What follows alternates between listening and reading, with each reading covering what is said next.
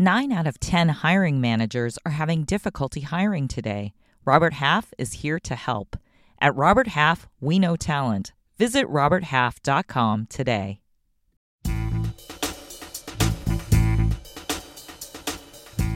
You probably know Match as a pioneer in online dating. The company that brought us Match.com, Tinder, and Swiping Right is now nearly a household name. The company's stock is a bit more obscure, though, and doesn't get the attention of other internet leaders. Maybe it should. Match shares are up 70% in the last 12 months.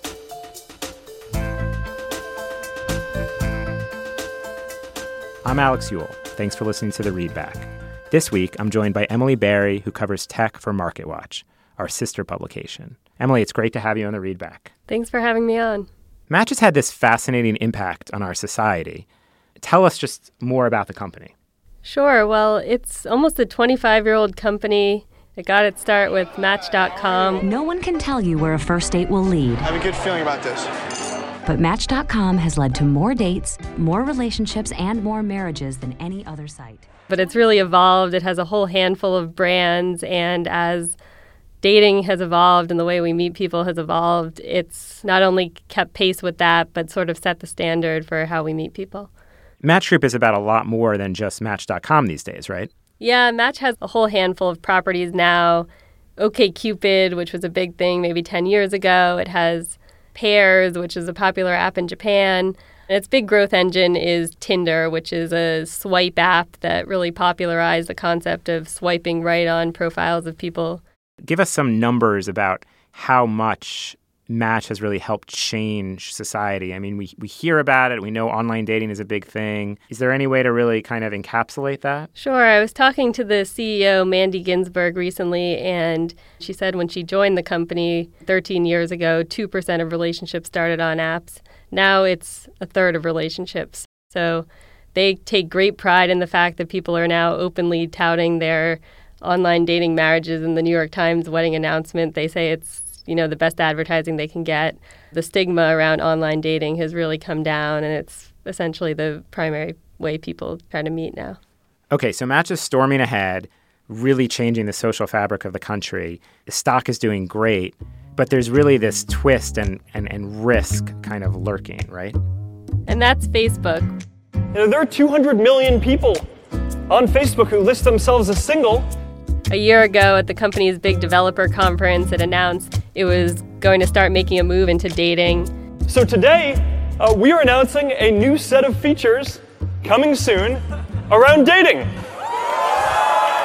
And when you think about it, it was weird that the biggest social network on the planet with all these users had thus far avoided dating, which is kind of the ultimate social experience. And that made Match investors really nervous. The stock tumbled after the announcement. It had its worst day in history. But it turns out that online dating is hard.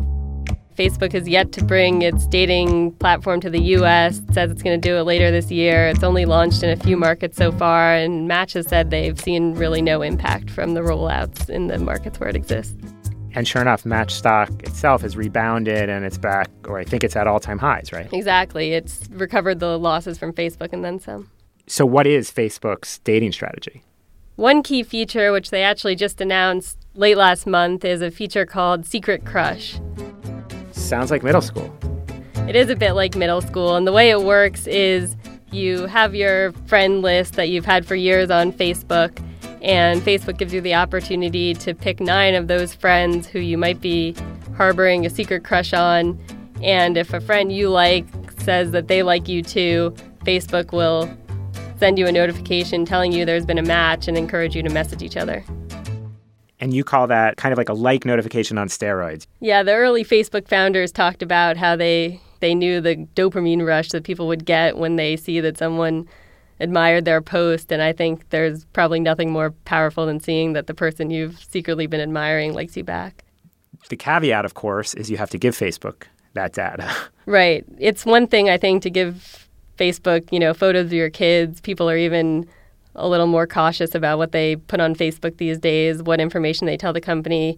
If people see, you were at a restaurant a couple weeks ago, things like that, it's bad that data is not being handled properly, but it's not as bad as, your whole social universe knowing that you secretly harbor a crush on your roommate or something. Right. Now, I think Facebook has made certain promises around how they would use that data, right? Like they're claiming they're not going to sell advertising specifically against that data. But Facebook doesn't exactly have the best record of data usage. Exactly. I think in recent months, issues have come out about Facebook where people thought they were agreeing to one policy, and actually the company essentially went back on what users thought they were agreeing to. So bring us back now to Match, which is doing exceedingly well, it seems, at bringing on new customers, and not only new customers, but customers who are paying a significant amount of money, right? I mean, what was the latest data numbers that we learned from Match in their recent earnings report? The real powerhouse at Match is their Tinder brand, and Tinder is this app that's really caught fire. It started on college campuses, and it's popularized the idea of swiping on faces that represent profiles. I'm going to swipe right on this. Not, hot, hot, hot, hot. So you'll log on to the app, you'll see someone's face pop up. If you like them, you swipe right. If you don't like them, you swipe left. You have the option to click further to read a little more detail about the person. Okay, his profile reads, looking for someone to share pasta with. Eating it on your own can get cannelloni. Oh, he's a punny guy. He's punny. And when Match went public almost 4 years ago, people really questioned whether millennials, who were a big user base of Tinder, would be willing to pay up to use the dating service. At that point, the company wasn't generating as much revenue from it as it is now. And Match has really surprised them. It's done a great job turning Tinder into this massive revenue engine. And the company is also doing a good job of taking learnings from Tinder, bringing it to its other properties like Match.com, which maybe needed a little bit of a rejuvenation. But it was middle-aged at this point. Exactly. But when you bring that up to the company, they say, you know what, we have 25 years of history about online dating. People always ask them, what from Tinder can you bring elsewhere? They're saying there's a lot we bring from elsewhere to Tinder, and it's all coming in harmony. They're learning from all sorts of properties, and that's one thing Facebook doesn't have. It doesn't have 25 years of dating knowledge. It doesn't have platforms in all different countries that make use of local understandings and things like that. And how many people are actually paying for Tinder now? Tinder said in its latest quarter that it added about 400,000 new Tinder subscribers, bringing its total up to about 4.7 million. And these subscribers are paying for this gold function that Tinder has. They call it Tinder Gold, and it gives users a bunch of perks. One of them is the ability to see who's already liked them on the app. And this is really valuable to anyone who's gone through the online dating process, because you go through these apps, you see a million faces, you might see all these people who you like, and either those people don't like you back or they never see your profile because they're wading through such a big pool. So Gold is really a time saver feature that lets you essentially only focus your energy on people who already have said they liked you and are essentially potential matches. And they don't really talk about their pricing, though, right? Because it's kind of, I think, as they say, dynamically set. Yeah, so I think my understanding is that if you were in an area where there weren't a lot of singles, if you were maybe older, where there weren't a lot of Tinder users in your age range, you might be charged a higher price than someone like me. Wow, so it's almost like surge pricing for people looking for love. For dating. For love, yeah. Yes. Wow, that's an interesting business model. Tinder has then nearly 5 million subscribers already. How do they keep this thing going? Can they? When the company launched Tinder Gold and began letting people pay for the ability to see who had already liked them, some investors worried that there was an obvious cap on who would be willing to pay, that the company had this feature out for a few quarters. Anyone who was willing to pay up for love basically had already done so if they were interested. But now the company is making a big push into Asia, where there are 300 million singles, they say, who are in their addressable market, basically attainable for the company. And that's out of 600 million worldwide in their addressable market. So that's a massive opportunity that they've barely begun to tap. And while these users may not be willing to pay as much for Tinder as someone in the U.S., it's a huge potential user base, and they're trying to lessen the stigma around online dating there so that more people will be willing to pay for Tinder or even just use it for free. Right. And of course, Facebook is seeing those same stats too, and that explains probably why they're continuing to search for their own growth in probably the dating world. But you actually point out something interesting in your story about Facebook, which is that it could actually help kind of introduce Match around the world. Yeah, I think one point Match makes that it's not necessarily a winner-take-all market in online dating. One trend with online dating app users in general is that they're not usually on one app, they're on multiple apps, and part of that is like a mental game. You feel like if you're going to do this, you're going to go all in, you're going to see everyone out there, even though probably everyone's doing the same thing and they're all on the same apps and you're just running into the same people all over again. But if Facebook brings its brand to Asia, expands into dating there, uses its name recognition to get Asian singles to try online dating, they might be tempted to follow the same trend, use other apps, use Tinder and Match's other properties there.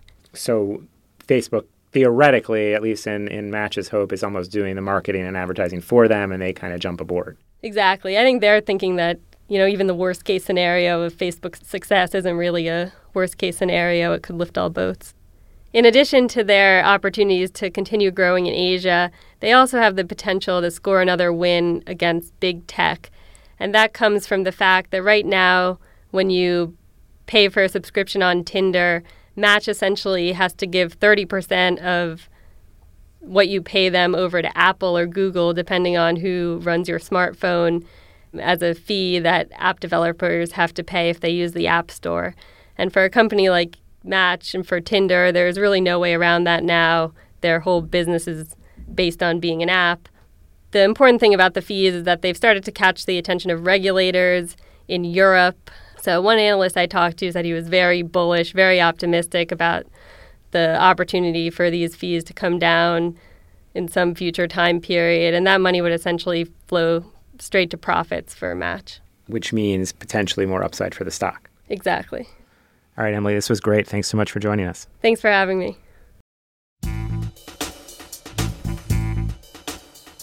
To read more about Match Group and the battle for online dating, check out Emily Barry's Tech Trader column in this weekend's Barron's, and as always on Barron's.com.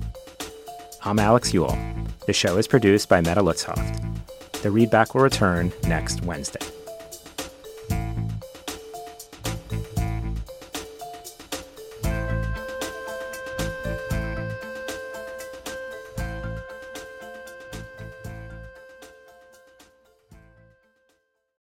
This message comes from Viking, committed to exploring the world in comfort. Journey through the heart of Europe on an elegant Viking longship with thoughtful service, destination-focused dining, and cultural enrichment on board and on shore. And every Viking voyage is all-inclusive, with no children and no casinos. Discover more at Viking.com.